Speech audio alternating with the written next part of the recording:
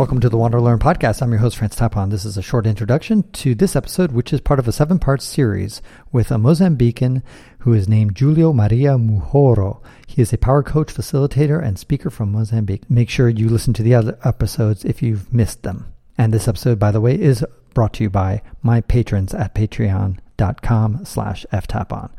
Go there and get some rewards. Thanks. All African countries are pretty religious. Now, I imagine that because you were colonized by the Portuguese, I imagine it's got to be at least 80% Christian and maybe 20% Muslim, or what is the breakdown? Yeah. And you also mentioned that the people in the center have more of the indigenous African beliefs, and so animist probably. There is an interesting combination. It really varies from city to city and province to province. So the majority of the population is Christian, Catholic specifically. And then you have a percentage of Muslims and the two groups of Shias and Sunnis as well. You have those. And you have Hindus as well, because Mozambique also have quite powerful relationship with India. So we have the Hindus playing in, and the smallest group is the active practice of African religions. Usually they might have some rituals related to the sea or related to the mountains, but there's really the minority, or at least the minority who actively express themselves or identify themselves as part of those religions. That's interesting, because that's one of the things that frustrated me. Like, I would look at these surveys and show that animism, which is kind of like the indigenous African faith and religion, I would ask Africans all the time, what religion are you? And the answers were always either Christian or Muslim. That was it. Almost nobody would actually look at me in the eyes and say, I am an animist. And yet, you would see, like in West Africa, you would see lots of voodoo stuff going on, and other types of, and what's it called? The fetishes, which are the little things that they animal parts and that kind of stuff that they use in their rituals. And yet nobody would tell me in my face that they're an animist. It's almost, and one person said it's because they're ashamed and they think that the cool religions are Islam and Christianity. Is this crazy, or is this do you see any truth to what I just described?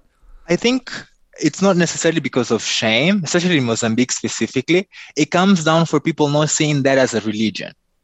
You know, it's more around spirituality and the values that you have and what you believe in, and less about human construct on how you should pray or how you should organize your society. So I think most people, they wouldn't identify that even as a religion, but more around a system of values and a system of spirituality and culture. Yes, instead of being an actual religion. Got it. Okay, that makes a lot more sense, because then that kind of indicates that they think, but there's also, in a sense, kind of a self-esteem issue there when you're saying like, or maybe it's not self-esteem. I don't know. Maybe I'm reading into it too much. But this idea that our belief system of spirituality is not elevated to the level of a religion. But that's assuming that you think there's a hierarchy there. Or maybe there's not a hierarchy. Maybe for them, they're saying, no, we're the base layer. The base layer is this belief in animist beliefs and that the power of the earth and the spirits that are around us. That's a base layer. And on top of that, you put some sort of religious construct. Maybe that's it. I mean, also, I think it is. And it makes sense, because if you think about how most countries colonized Africa, they were really trying, on a way to control more the local populations, they were really stripping down the identity of that population. So stuff as speaking your local language, having your local religion, they were not deemed as being as desirable, right? So it's not, to me at least, not a surprise, and most people don't feel at least comfortable, not necessarily ashamed, but comfortable sharing that with other people.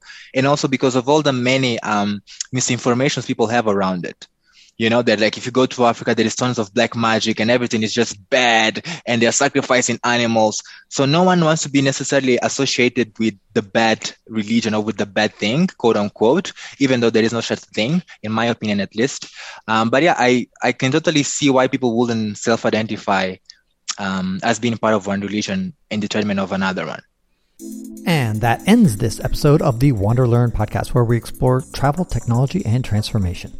If you'd like to see the show notes with links to what we've talked about, go to wanderlearn.com and click on this episode. If you'd like to connect with me, just remember FTapon. That's my first initial and my last name.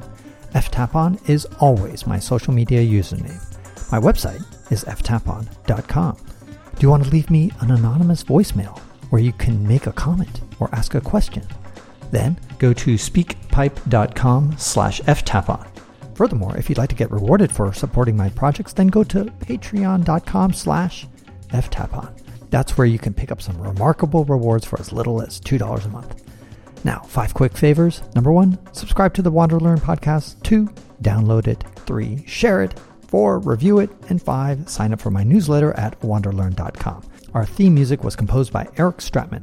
This is Francis Tapon, encouraging you to wander and learn.